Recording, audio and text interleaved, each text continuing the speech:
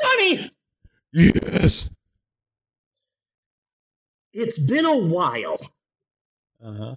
It's been a long while, a very long while, but for the podcast, for the show, Okay. I decided to take things seriously. I went out, I went searching, I hit the pavement, I knocked on doors, I went out there, I searched, and guess what?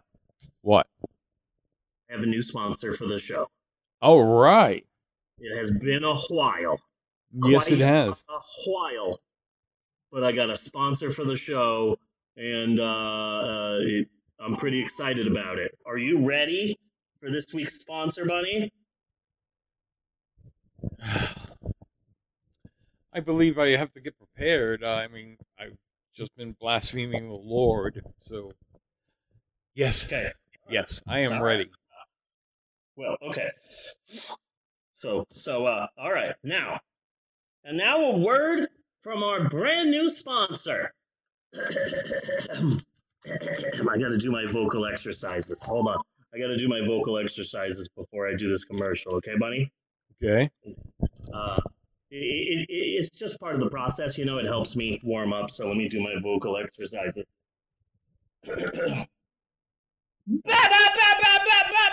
But farts! But farts! Okay, now I'm ready. Okay. So,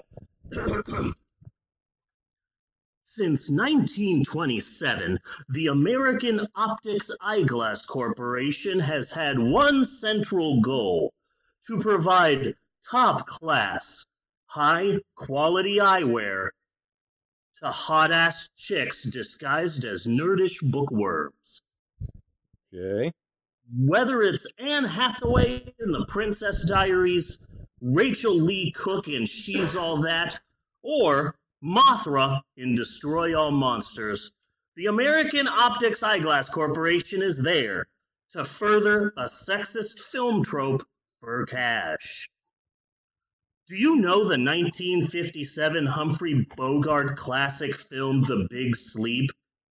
In that film, Lauren Bacall is a nerdish bookworm with glasses. And who made those glasses? We did. The American Optics Eyeglass Corporation. You're not attractive. You wear glasses. Nice. That's our new commercial. Very excited. Very excited. You should go check out their website, or they do have a store. It's on Route 9. Right, it's catty corner to the Chicory Dump. It's not across the street from the Chicory Dump. Not across. It's catty corner from the Chicory Dump. So don't get it twisted. Well, if I'm not mistaken, like Black Dress Warehouse is behind the Chicory Dump. Yes, yeah, and a lot of raccoons behind the Chicory Dump too. Yes. So you gotta watch your step just in that whole neighborhood. It's called the Raccoon District. They're going to be the next species to evolve if they survive what we leave them. Yeah. So just FYI, you got to be careful. Yeah. And cut on that.